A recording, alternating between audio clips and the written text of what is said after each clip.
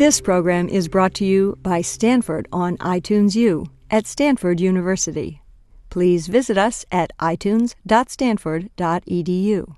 Up next from Craigslist Foundation, learn how your nonprofit can monitor its finances quickly and easily. Sojeila Maria Silva explains how to engage your board, staff members, and volunteers in all stages of the financial management process, from budget development through reporting.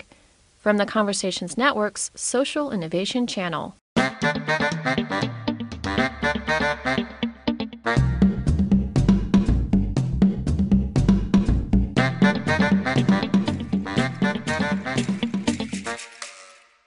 Hi, this is Elena Connor-Snibbe. And I'm Eric Nee. We are your hosts on Social Innovation Conversations.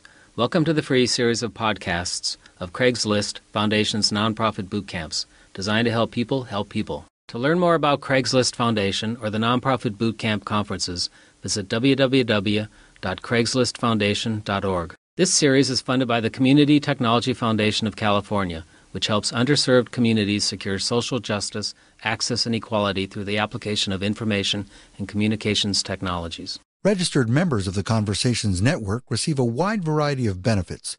For free membership or to help support our efforts through your donations, visit conversationsnetwork.org. And now, here's our presentation from the Craigslist Foundation. So my name is Sojeila Maria Silva, and I'm with the Northern California Community Loan Fund. This workshop is Financial Management 101. The nonprofit world is a web of relationships, and you really, your best resources are the people that you know, the people that you already have some kind of working relationship with. And I work for the Loan Fund, the Northern California Community Loan Fund. And what we do is we build the financial capacity of nonprofits in a few different ways. We do it through lending, we do it through consulting, and we do it through training. Obviously, today falls into the training portion of that. And we're a nonprofit. We deal exclusively with nonprofits or cooperatives. And there are handouts, if you guys would pick them up as you come in. But our money comes from people who invest in the loan fund, what are called socially responsible investments, and they invest in us because they know we're going to turn around and invest it in something good. And it's like pooling money. And so that is what we do with it. And so I already said we do lending, consulting, and training. Our consulting and training practice has sort of two big areas of work. One is finance, so all things financial, and the other is real estate, also called facilities. So we answer questions, we do in-depth consulting, we do training in those two areas, financial management, or anything that's finance, actually, and anything that's real estate. So I'm not going to read you all of this stuff, but basically we just want to help you build the systems, the organizational culture, and the confidence to use financial data when you make decisions for your organization.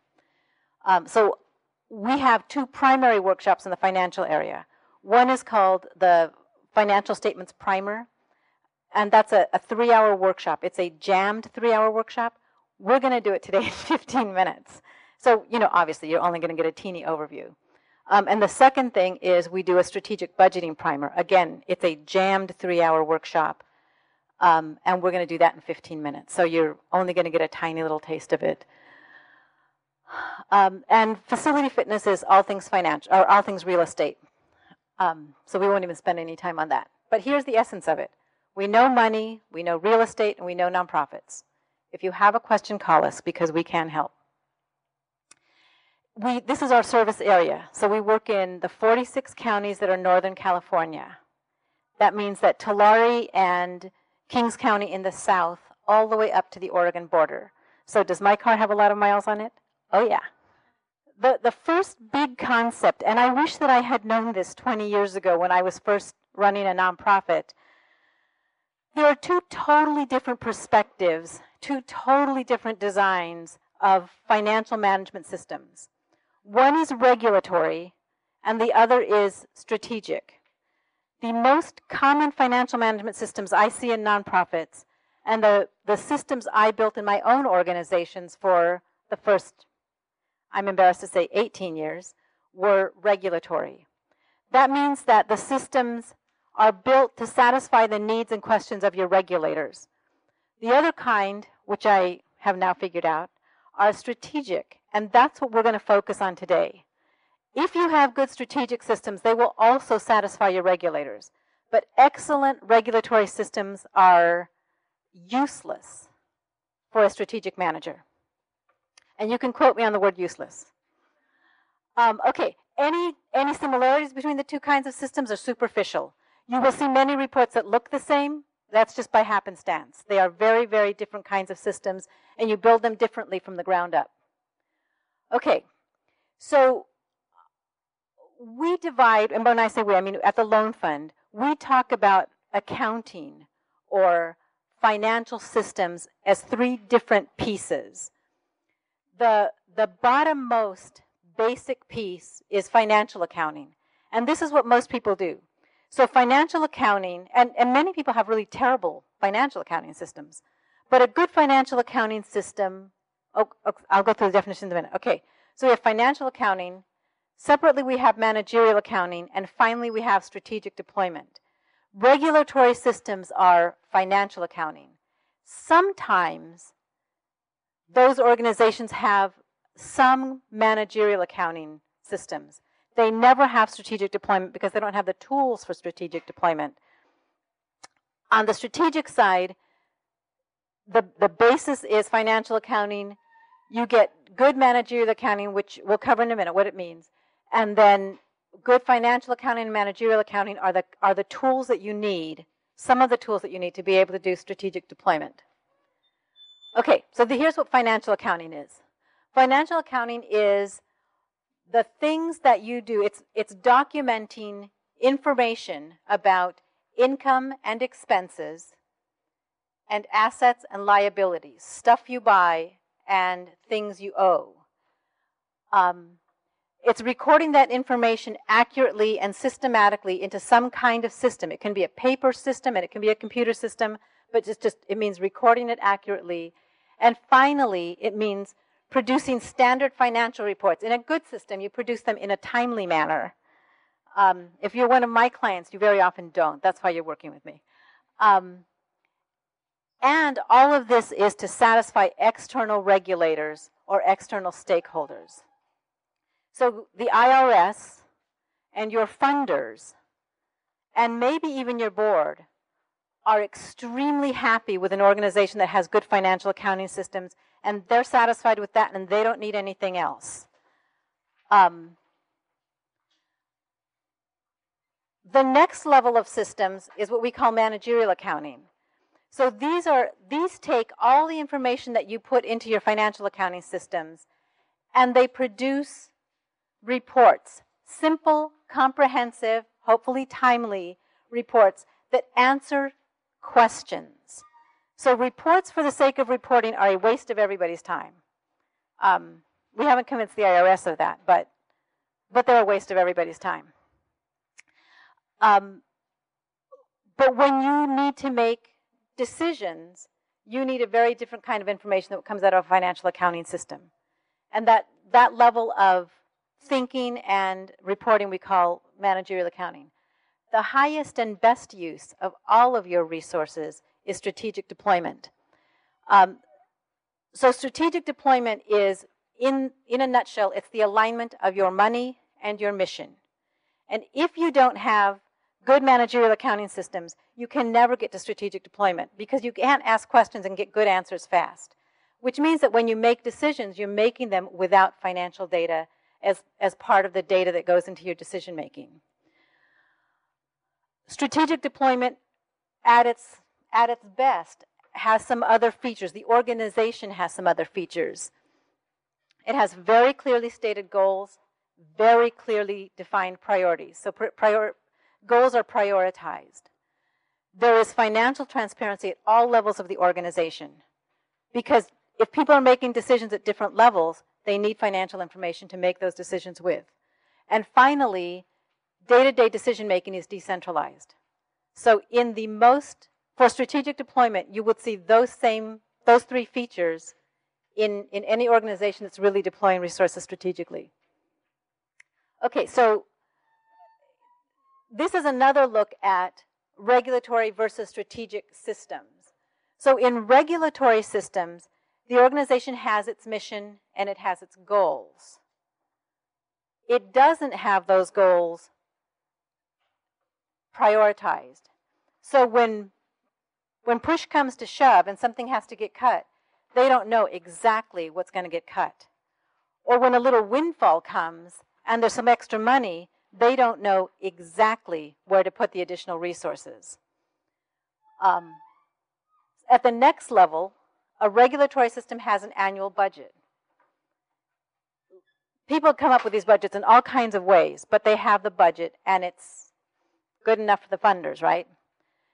In a strategic system, you have what we call a strategic budget, and there is a difference. A little later, we're going to look at a couple of budgets and see the difference between at least 3 of them. And then finally, a regulatory system has what we've already talked about, which is very standardized financial reports, almost useless for quick management decisions. A strategic system has monitoring reports. You've already done the prioritizations, you've already done the budget projections, and now you're just monitoring to make sure that you're on target. Okay, so this is sort of the wrap-up of financial management. And especially for all of you, how many of you are in organizations that are either very nascent, haven't started up, or are less than 2 years old? That's a lot of you. How many of you in organizations older than 2 years old? Okay, about a third of you. Okay, organizational life cycle matters. Many of you, when you put together your board, will have board members that come out of particularly very established nonprofits or the for-profit sector. Those organizations may be deeply entrenched in the regulatory perspective, and they may be deeply bureaucratic. And that's a reflection of a perspective and a stage of life cycle, not necessarily a good stage. So just keep that in mind. We can't really talk about all the differences in life cycle. I think I put in a slide that has a few articles and books on life cycle, because life cycle really matters from sort of startup to age 5. Your board's role changes, your board's role in financial management and in fundraising changes, and the staff's role changes. The ED's role changes dramatically over that period of time. Okay, the second thing is simple is better. It doesn't matter how free an accounting software package is. If you can do your accounting on paper and it really does serve your needs, do that for as long as it works for you. And you will know that the system no longer works when you're asking questions that it cannot answer quickly. At that point, you go to the next level. You don't need to build a more complex system than your life stage or your questions are ready for. Because system for a system's sake is, guess what? What we say it is. It's like the financial reports for financial reports' sake. Thank you very much. That's exactly what it is. You guys are good. Okay. Here's another big tip. And this I wish I had known many, many years ago. Don't let a regulatory thinker design your strategic systems. Because regulatory thinkers will build you regulatory systems. And you want strategic systems. From the very first day you start to operate, you want strategic systems. Strategic doesn't mean complex, right? Simple is better, but you want the thinking of a strategic system built into the very core of your organization. And this is why. Because the basic building block of all of your financial systems is a thing we call a chart of accounts. For all of you who deal with databases or Excel spreadsheets, any of that stuff, a chart of accounts limits, is sort of the boundaries of the column headings and rows that you can have in your financial reports. So when you ask your system a question, the options you have for column headings and rows are the limit of how good your information can be. A regulatory system will not have a strategic chart of accounts. So if you will get to that point, you know this is on the slide, you don't really know what I meant, call me. Okay, the important part is that you know this piece. Remember the phrase chart of accounts. Do not let someone who loves to make numbers line up for the sake of making them line up develop your chart of accounts. Call me before you do that. And it should be a list. You can use it as a litmus test of what kind of thinker the person is. Oh, I'm sorry. Okay, so that's our financial management wrap-up. Is any of that unclear? I mean, I know it was really fast. Any questions on that piece? Yes. So the question is, how do you find a strategic accountant? Okay, I'm going to have to make this. I'm not sure how to describe it, but it's really stuff like, what would they put in your chart of accounts? Do they understand that financial reports, that financial systems are there to serve the needs of leadership and of resource managers, or do they think that the financial systems are really important on their own? Beyond that, I have to say, call me. You get to that point, call me. Really, and I'm happy to talk about it for as long as it takes for you to understand it. But I can't do it today. Yes. Oh, here, and then we'll go there. And did you have a hand up? Okay. And then we have to go on. Go ahead. Okay, so the question is it possible to do both the regulatory approach and the strategic approach? A good strategic system is fabulous for all of your regulatory reporting. There's nothing a good strategic system can't do that a regulatory system can do. When a nonprofit starts bringing in revenue, how is salary determined for staff? That is a really good question. There are as many ways to decide on salaries as there are nonprofits. People do this very differently. It depends on the organization's values, on how much money it has. I mean, there is really no one way to decide. There are some good resources on what other people do. There is the Wages and Benefits Survey that's done annually, and it'll show you what hundreds of other nonprofits do within certain ranges. It's broken down by the type of organization, by the size of organization, by where the organization is. Other than that, there are lots of people who work for free, and there are lots of people who are highly paid, and there's people everywhere in between. Okay, and the Foundation Center, and if you all haven't heard of the Foundation Center, you should know of the Foundation Center. There are many, many resources there. Oh, written out, foundationcenter.org. Do we have an example of a chart of accounts? Ooh, good question. You fell into my trap. Yes. And there are many prefab charts of accounts. Every accounting system will have prefab charts of accounts. Do not write that down. That is not okay. Here's the problem with the prefab chart of accounts.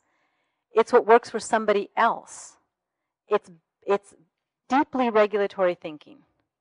And so, when you are ready to design your chart of accounts, give me a call. With a 10-minute phone call, we can figure out what you should do a little bit differently. And it's really about your organization. You want what your organization does to be embedded in that chart of accounts. Okay, so I'm sorry. We actually have to move on from this section. But anyone who didn't get to ask a question this time, I'll try to call on you first for questions in the next section, which is budgeting. Okay, what's a budget? What's a budget? I used to like to think of it that it was the penny pincher's way of saying no to me before I even asked. What else do you think a budget might be? A description? Anybody? It's a plan. It's a forecast. Well, those are very constructive. Don't you have anything mean to say? It's hope, not perfume. I'm not sure I get it. But we'll roll with that. Anyone else? It's a guesstimate. All good. So here's what we really say it is. A budget is your strategic plan expressed in numbers. If when I look at the numbers, I can't see your strategic plan in there, it is not a strategic budget. But all of those things about plan, forecast, what did you say? Estimate. All of those things are right. Okay, so we're going to look at the strategic budgeting cycle. Okay, you determine your goals and you prioritize them.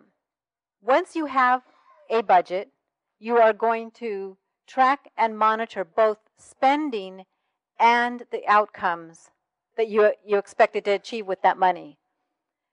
Next, you'll analyze, evaluate, and adjust what your expectations are because of the money, which finally will lead you to setting new goals and priorities. So once you get to where you set new goals and priorities, where do you think you're going to go next? Oh, who said that? Yes, that's exactly where you go. You go back to 1. So, and this cycle can be anywhere from weekly to annual. You're not, I mean, if you're really doing this weekly, your budget projections were really bad and you're spending too much time monitoring. But you should be doing this part of it, tracking and monitoring at least monthly. And anytime you are off, anytime you find variance, you should be figuring out why that variance is there, which will lead you to sort of analyze, evaluate, and adjust if you need to. Okay, these are the building blocks of a budget. When you start your budget process, the first piece of information you need to get is how much you have in savings. That doesn't mean net assets. That doesn't mean cash in the bank. That doesn't mean what you know you're going to get from some funder. That means money that you have already earned. It's already sitting in the bank, but you have already earned it. And it's yours free and clear. You can do anything you want with it. The reason that's the most important number to start a budget with is because that's your wiggle room. If you have no savings, you can't be wrong on your estimates, you can't take risks, and you certainly can't start any kind of expansion, right? Because you have no wiggle room. If you are wrong on any of your numbers and you get a negative number at the end of the year, you have no savings to cover that with, and you will be in debt. So you want to start your budgeting process knowing exactly how much you have in savings. And then projecting the savings or unrestricted reserves you need 3 or 5 years down the road. If you don't have enough to cover at least 3 to 6 months of operations, then you need to start building that. The only way that a nonprofit builds savings is to have a surplus at the end of the year. So in year 5, your savings is the surplus that you had or net income that you had in years 1, 2, 3, and 4. In year 10, it's the surplus or loss that you had in all of those years. So if you had a great year in year 1, and the early years are often the best because you have new programs and funders are willing to give you money at that point. So if you have surpluses in the early years and then you start having losses, you are eating away at your savings. Okay, I'll stop on that. Savings is a really big deal. Okay, the next thing you need to know is the projected cost of your outcome goals. Okay, so you know what you're going to try to do, right? You've got goals and you have prioritized them and you figure out how much it's going to cost you to do exactly that. And then you figure out how much income you can get. And there are all kinds of ways to project income, but you should definitely get in the habit because we're nonprofits, we live off of soft money. We don't know, rarely do we know, some organizations do, rarely do we know what we're going to be able to bring in next year when we're building the budget. In this year, for next year, we rarely know what's going to come in for next year. So you should get used to building budgets, building income projections that have a percentage number in them where it's sort of your percentage certainty. And at the bottom, you sort of know your overall percentage. And the income line that you use is it's weighted by the percentage certainty in each application that you're doing. Otherwise, you're going to have shortfalls. Okay, so those 3 pieces of information are the things you have to start with before you start putting really start putting your budget together. Yes. Okay, so the question is about savings, right? How do you know how much savings or how many months of savings you should have? So there's this rule of thumb out there that's 3 months. I hate that rule of thumb, but it's the only one that's out there, so I say it. But here's what it really is. It differs from nonprofit to nonprofit based on 3 things. One is your business cycle. So a business cycle is just the amount of time between when money comes in and money goes out for a given purpose.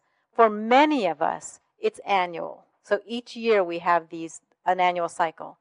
If you're, say, an arts organization that does weekly shows, every week it's a different show, and every show either made money or lost money or broke even, then you have a weekly cycle. So what you're trying to build this savings for, this normal operating savings for, is that if you have one bad cycle, you want to be protected for one bad cycle. If you're the arts nonprofit with a weekly cycle, you get 3 weeks of savings and you be cool because you can react very quickly to that. If you're an organization that does a great big summer childcare program, and all year long you sort of spend money going into the next summer, and most of the income comes in from, April to August, then you really have an annual cycle, and you really should have an entire year of operating reserves, because if you have one bad year, you can't make it up for another year. You can't react before the end of the year. So that's the operating side. The second thing is any strategic goals that you have. So, for instance, if you want to build a new program, or you want to buy a building, then you have to start setting aside reserves for that strategic project, and you would add those 2 reserves. And the third is a little more vague. It's sort of systemic risk. If you know that you have you and every nonprofit doing the same kind of work you do has the same funder, and that funder could get in trouble, then you want to protect against some portion of what that funder gives you. If that's your one funder, then you're really in trouble.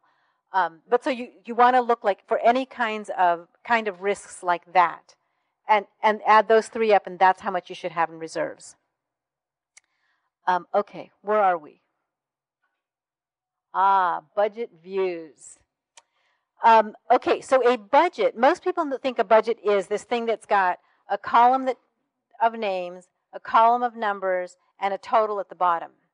That is one view of a budget. That is a consolidated annual budget. But that is the most sort of bird's eye, big picture view of a budget. If that's all you have, you can't even monitor that. You really need budgets that show you a bunch of different views. So for starters, your annual budget should be just a summary of 12 months of those same line items, and they better not be divided by 12. If you divided them by 12, don't let me know about that. Because you can't monitor that, right? It gives you really bad information. So you want to take your 12 months and put things where you really think when you think the income will come in, and when you think the expense will happen. Because what you're trying to do is put together something that you can monitor. And if you do a really good job of projecting, you can do what we call managing by variance. Every month you get your variance report, and you look only for where you varied from your projection. When you're right on, you move on, you spend no time on that. When you see variance, you try to figure out why.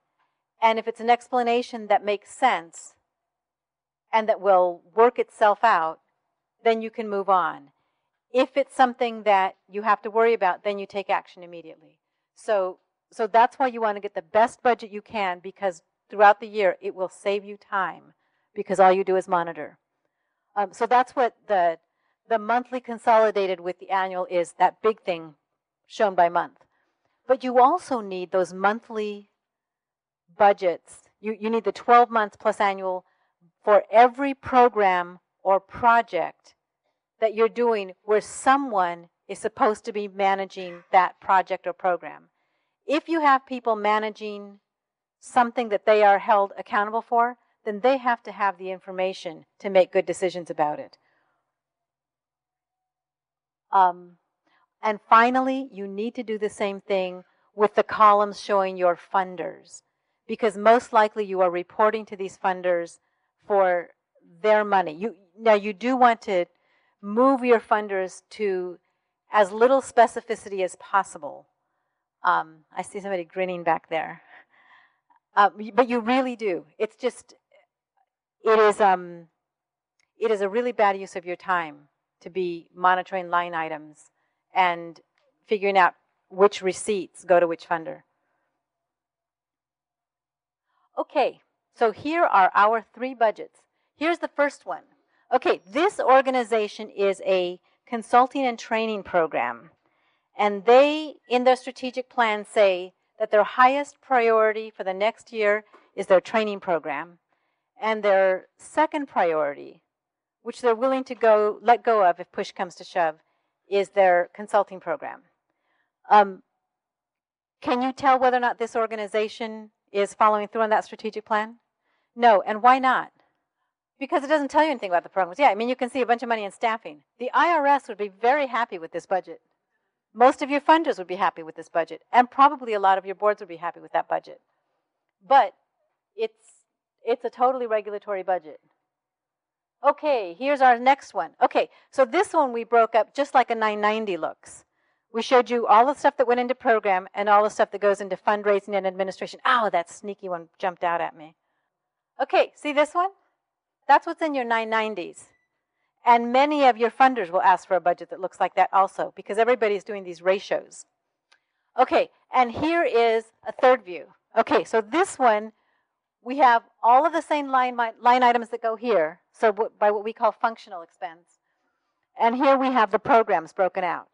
So, is this organization doing what it says, which is to make training its highest priority and make consulting a second priority? And I purposely made an example where there's a loss here, because part of the reason you want to prioritize those programs very, very clearly is that the edgiest programs you're doing, the riskiest programs you're doing, and very often the most important programs you're doing, like in the global social order of the world, the karmic order of the world, those are going to be really hard to fund. They are the hardest programs to fund. And but you want to make intentional choices about what you subsidize. Otherwise, I mean, I have clients who literally subsidize 12 programs and never know it. And the program that they care most about, that's their core program, is subsidizing all of them. And until we break it out like this, they never really even knew it. You can't know until you break it out. So this is what we call a matrix budget. And I did it really simply with just 2 program columns. These can have 10 program columns if you have 10 programs. So this is the matrix budget, and you definitely want to use matrix budgets. Okay, so here is the wrap-up, and then I'll take some questions here. Yes, you definitely want different views of that budget. A matrix budget is more informative, as we saw, and all programs don't have to break even. But you need to make intentional choices, or you need the data to make intentional choices, and you should be making intentional choices about which ones you're going to subsidize. Okay, any questions in this section? Yes. So the question is, do we always initially break up evenly between programs? And the answer is no. So you do your goals and priorities, and then the next thing you do is you figure out, to get to these goals, what do we have to do and how much would it cost us? And that's how you really build a budget, is from the ground up, from activity up. No, that was just coincidental. I was just trying to make it lose money. So you really want to start with activities, figure out how much the activities cost, and build from there. And then when you know how much income you have, then it's an iterative process. You will adjust your goals, because we always start with bigger goals than we can actually fund. I mean, I always have anyway. Can I suggest a good software? I hate that question.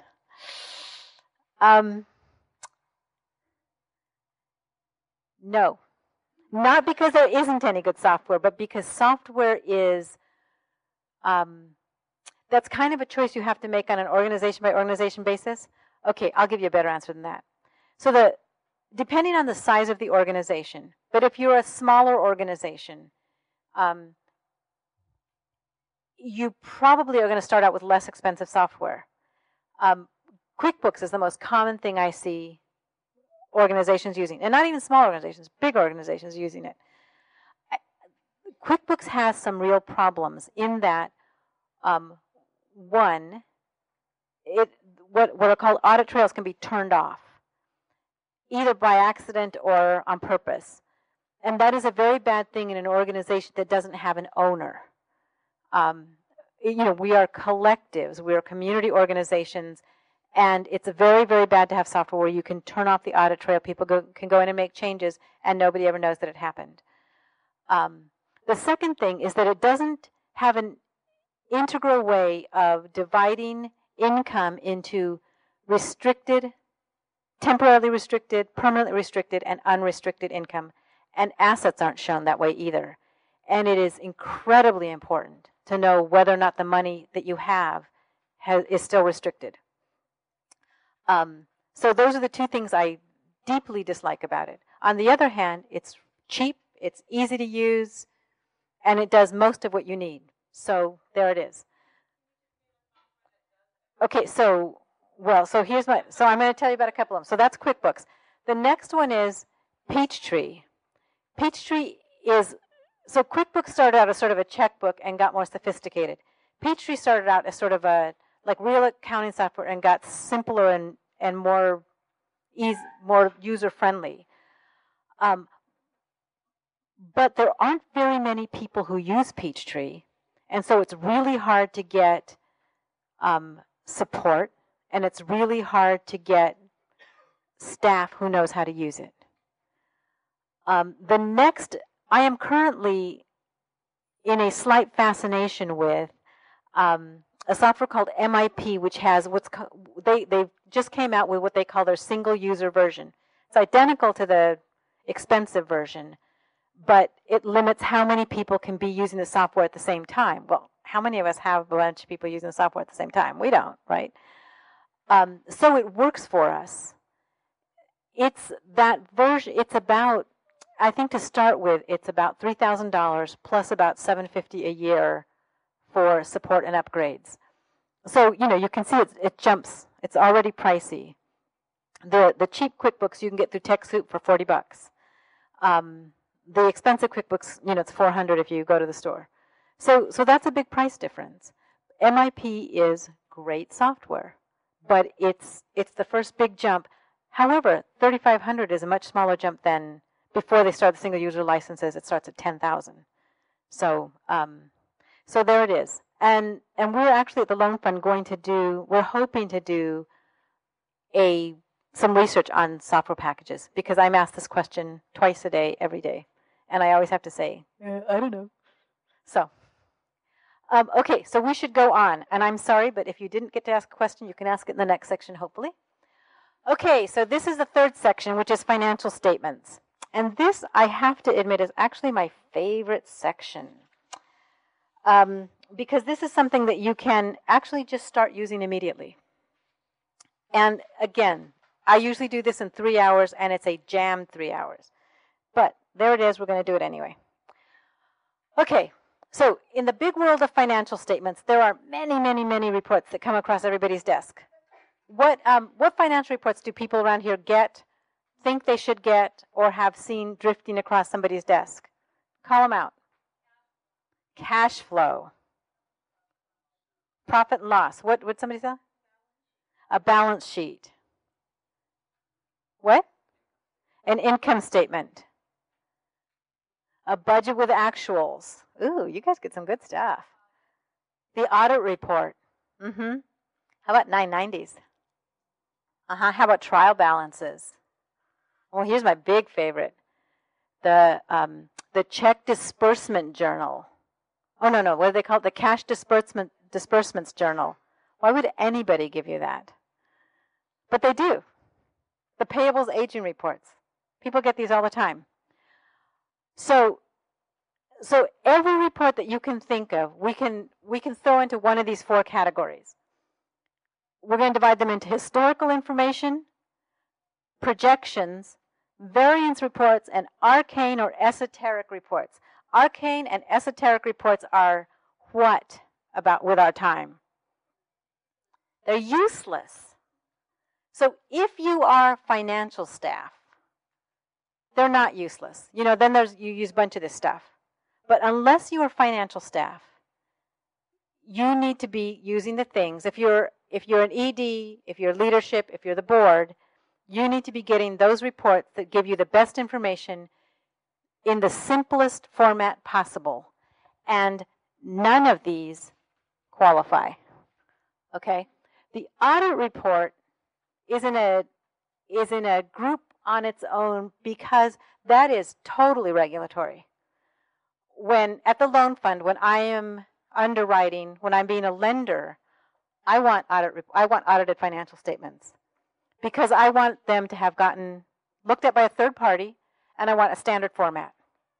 But when I'm working with a client and I want them to build a good organization and I care about where they're going to be tomorrow, then I don't use that. Then I want to see what they're using internally. So audit reports are very important because your funders want them, your lenders want them, but as a management tool, they are what? They're useless. For one thing, they're usually really out of date. And for another, the format probably isn't the same as the format you use internally, although that should change. Okay, so we are not going to use, did I set this up to do this? Yes. Oh, no, I didn't. Yes. So we are going to use only projections and variance reports. We're not going to use old historical information. We're not going to use audit reports. And we're not going to use any arcane or esoteric information. So the financial managements for strategic management are going to be 2. Balance sheet and the income statement variance report. So somebody said they get a profit and loss. Somebody else said they get an income statement. Those are exactly the same thing. A profit and loss, an income statement, a statement of activities, a statement of income and expense. They're all the same thing. And you have in your handouts a page that shows a narrative format for an income statement. And, oh my Lord, you don't. I am so embarrassed. I didn't give that to you. Okay, never mind. All of those things are the same report. And the balance sheet has a couple of names. The balance sheet is called a balance sheet or a statement of financial position. In the audit report, it's usually called a statement of financial position. Okay, so these are the 2 that we're going to use. Embedded in the variance report that we're going to use is a budget, an income statement for the period, an income statement year to date, and variance reports for the period, variance reports year to date. So you can actually use this 10-column report that I'm going to show you, or you can gather a bunch of different pieces of paper which will give you the same information, but then you have to do calculations, and that's annoying. Okay, so here's a balance sheet. I know you can't see this, but this is a narrative version of a balance sheet. It's there so that you'll know what the pieces of it are. The other names it's known by are up there also. And this one is just a description. It's an actual little balance sheet. I'm really sorry that I didn't include an income statement now. I mean, I didn't for a reason because I knew we'd be in a big hurry. But if you want to see that, I'd be happy to email it to any of you that want it.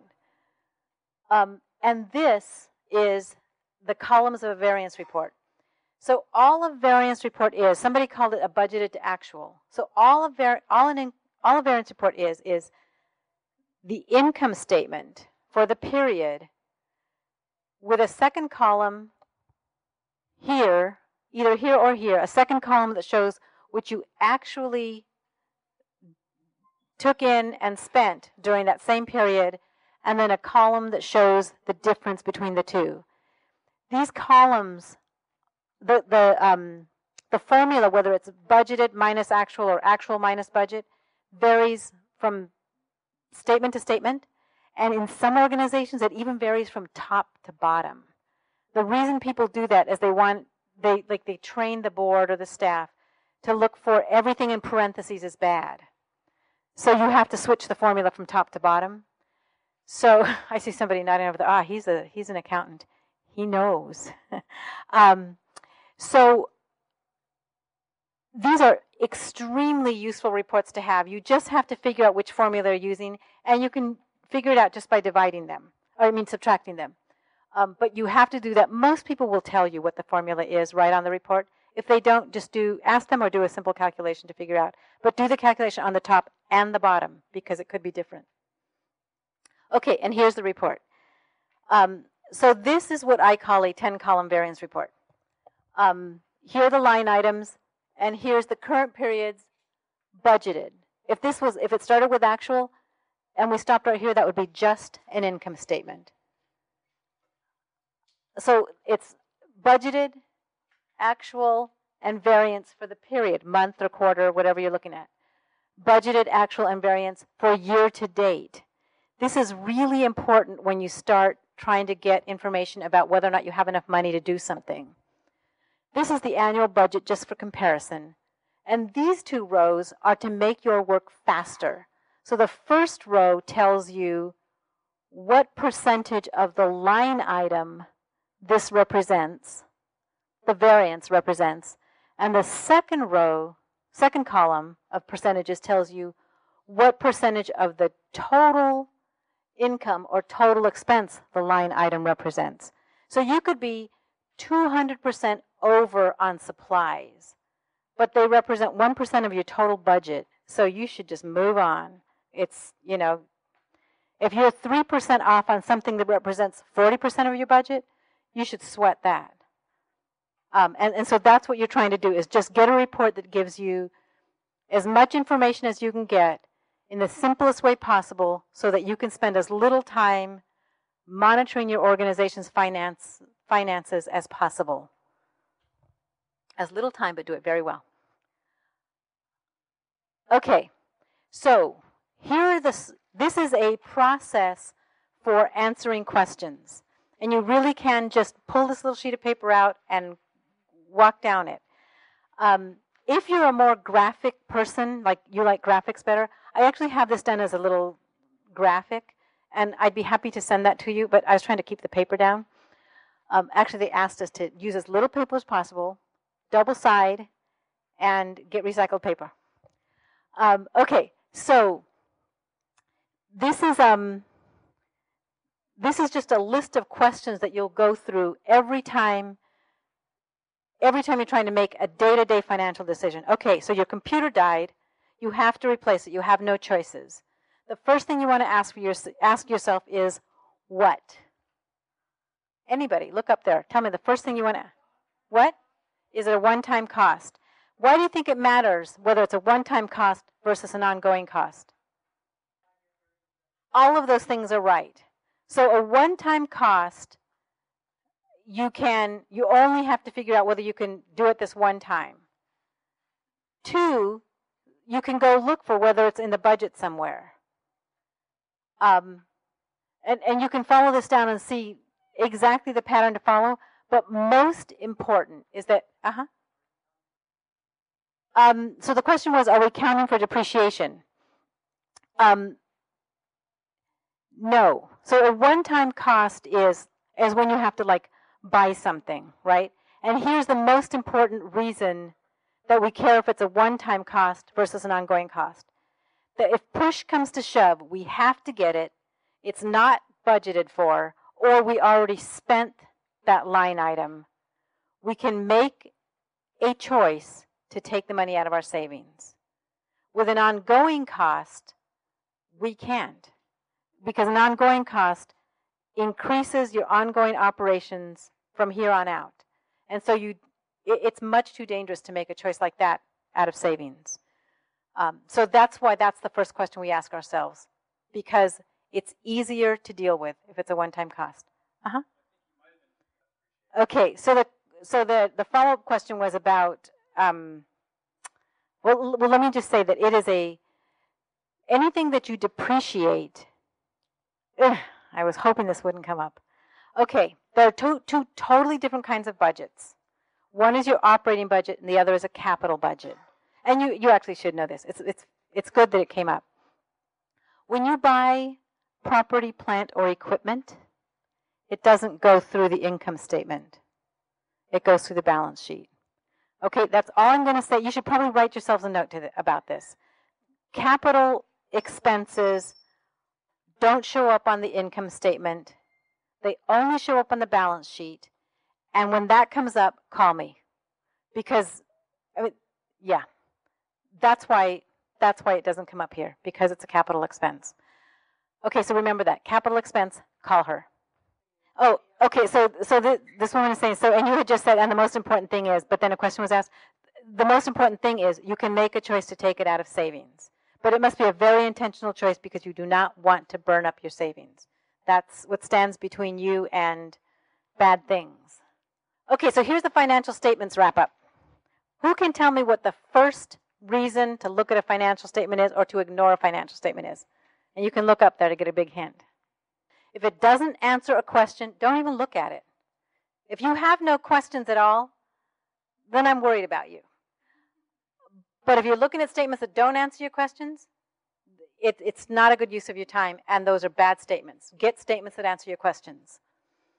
Okay, you want them to be brief but comprehensive, because that will save you time.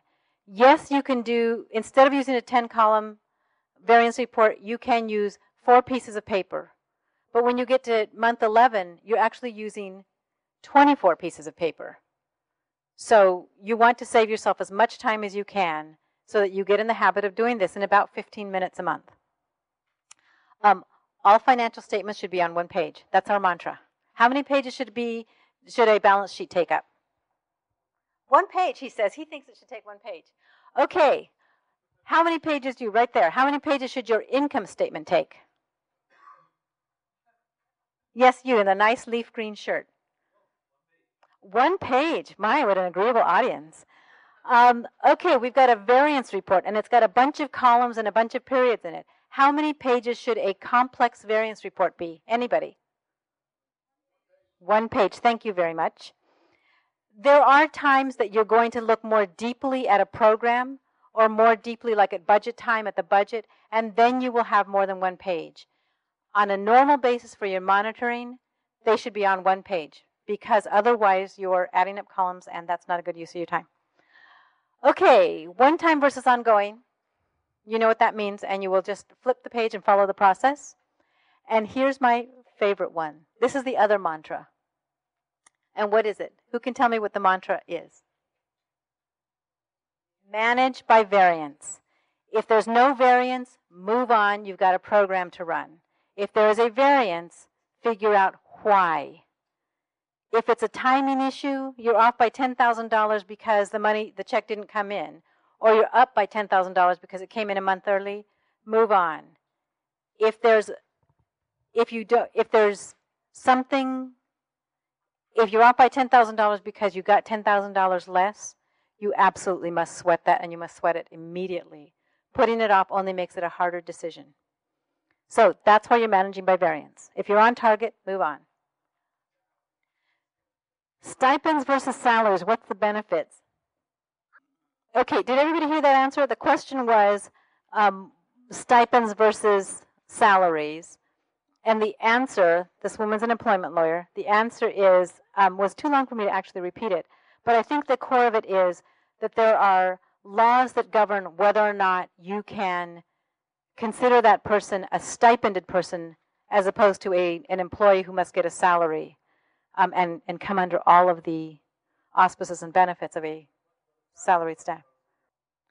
Okay, so the question is, he works for a nonprofit that has a couple $1 million budget. It's fairly established. He thinks their systems are regulatory rather than strategic. How hard is it to change those systems? Okay, so first she started out by stroking me and telling me I did a really good job, and I thank you for that. And then she asked if there are any additional resources. Yes, in fact, there are a couple. One is there's so not specifically on like strategic systems, but on good systems, and not using the same kind of language about it.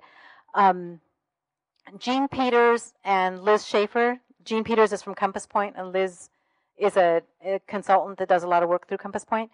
They have a book called Financial Leadership that was published about a year or two ago. It's available through the Fieldstone Press, Fieldstone Alliance. And that's very good, and it's very simple, and it's very straightforward. So I would start with that. Okay, so wait, who did I say? Do you guys remember who I said? Oh, yes, right there, and then behind her, and then right here. Go ahead.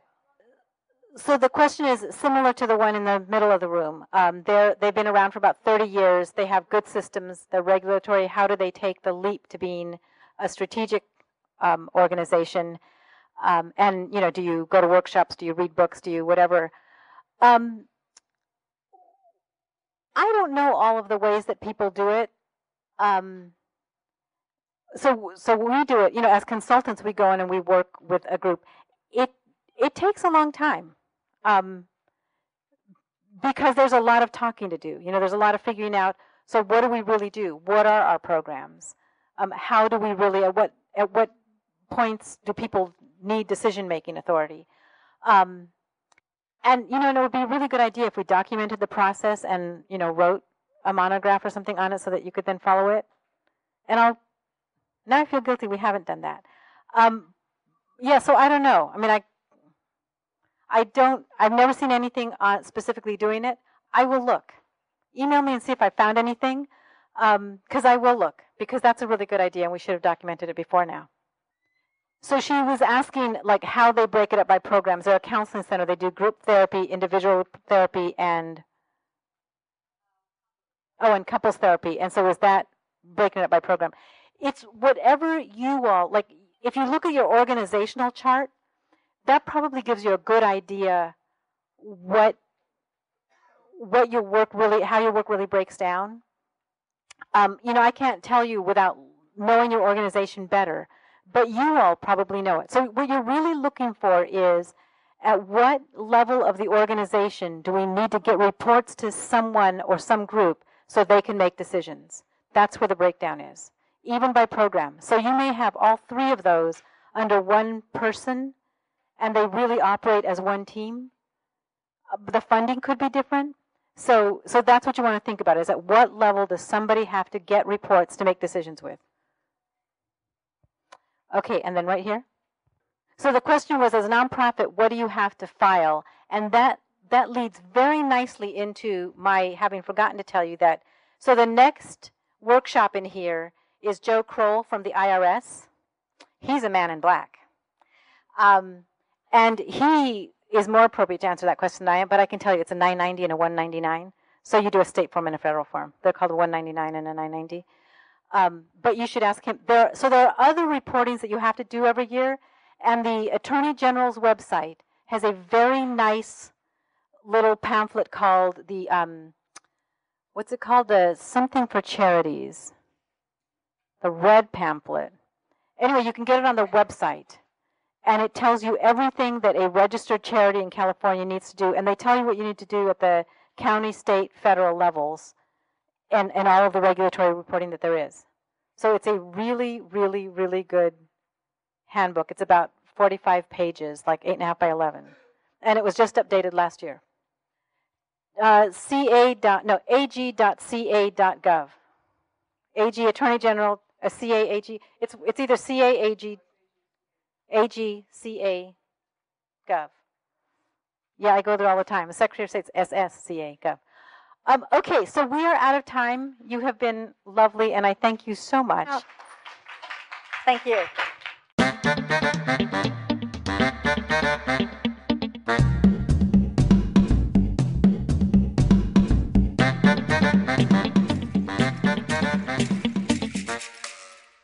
We hope you enjoy this free podcast from the Nonprofit Bootcamp series.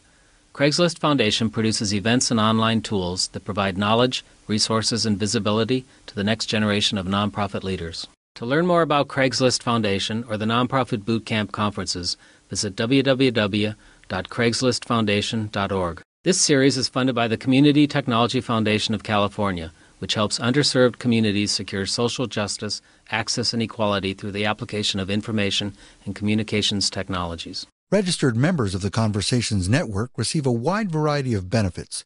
For free membership or to help support our efforts through your donations, visit conversationsnetwork.org. The post-production audio engineer for this program was Rob Lepper. Our website editor was Satyesh Chakravarthi. The series producer is Liz Evans. My name is Eric Nee, and I hope you will join me next time for another program from the Nonprofit Boot Camp series.